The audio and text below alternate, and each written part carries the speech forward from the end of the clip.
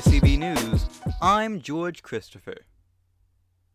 In Geneva, President Joe Biden met with Russian President Vladimir Putin in the first meeting between the two since President Biden took office.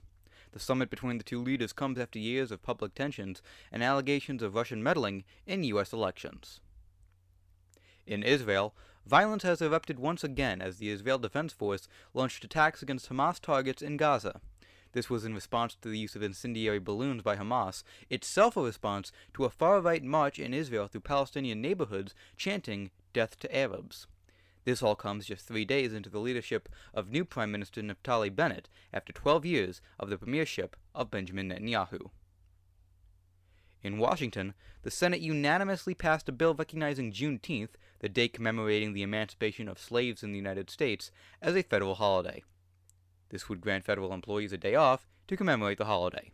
47 states and the District of Columbia already recognize Juneteenth to some degree. In Albany, Governor Andrew Cuomo announced that the state of New York would be lifting nearly all COVID-19 restrictions. This will remove spacing requirements in restaurants, although businesses are still permitted to exercise their own restrictions. Governor Cuomo also announced a firework display for Tuesday night. And in Tompkins County, the county legislature is asking residents to fill out a survey measuring what residents want to use funds from the American Rescue Plan for. Options on the survey range from mental health to business support to infrastructure. A link to the survey can be found on the Tompkins County website at tompkinscountyny.gov. As for your COVID-19 update, New York State reported 337 new cases of COVID-19 yesterday, with none of those cases in Tompkins County. The state also reported 16 deaths, with none in Tompkins.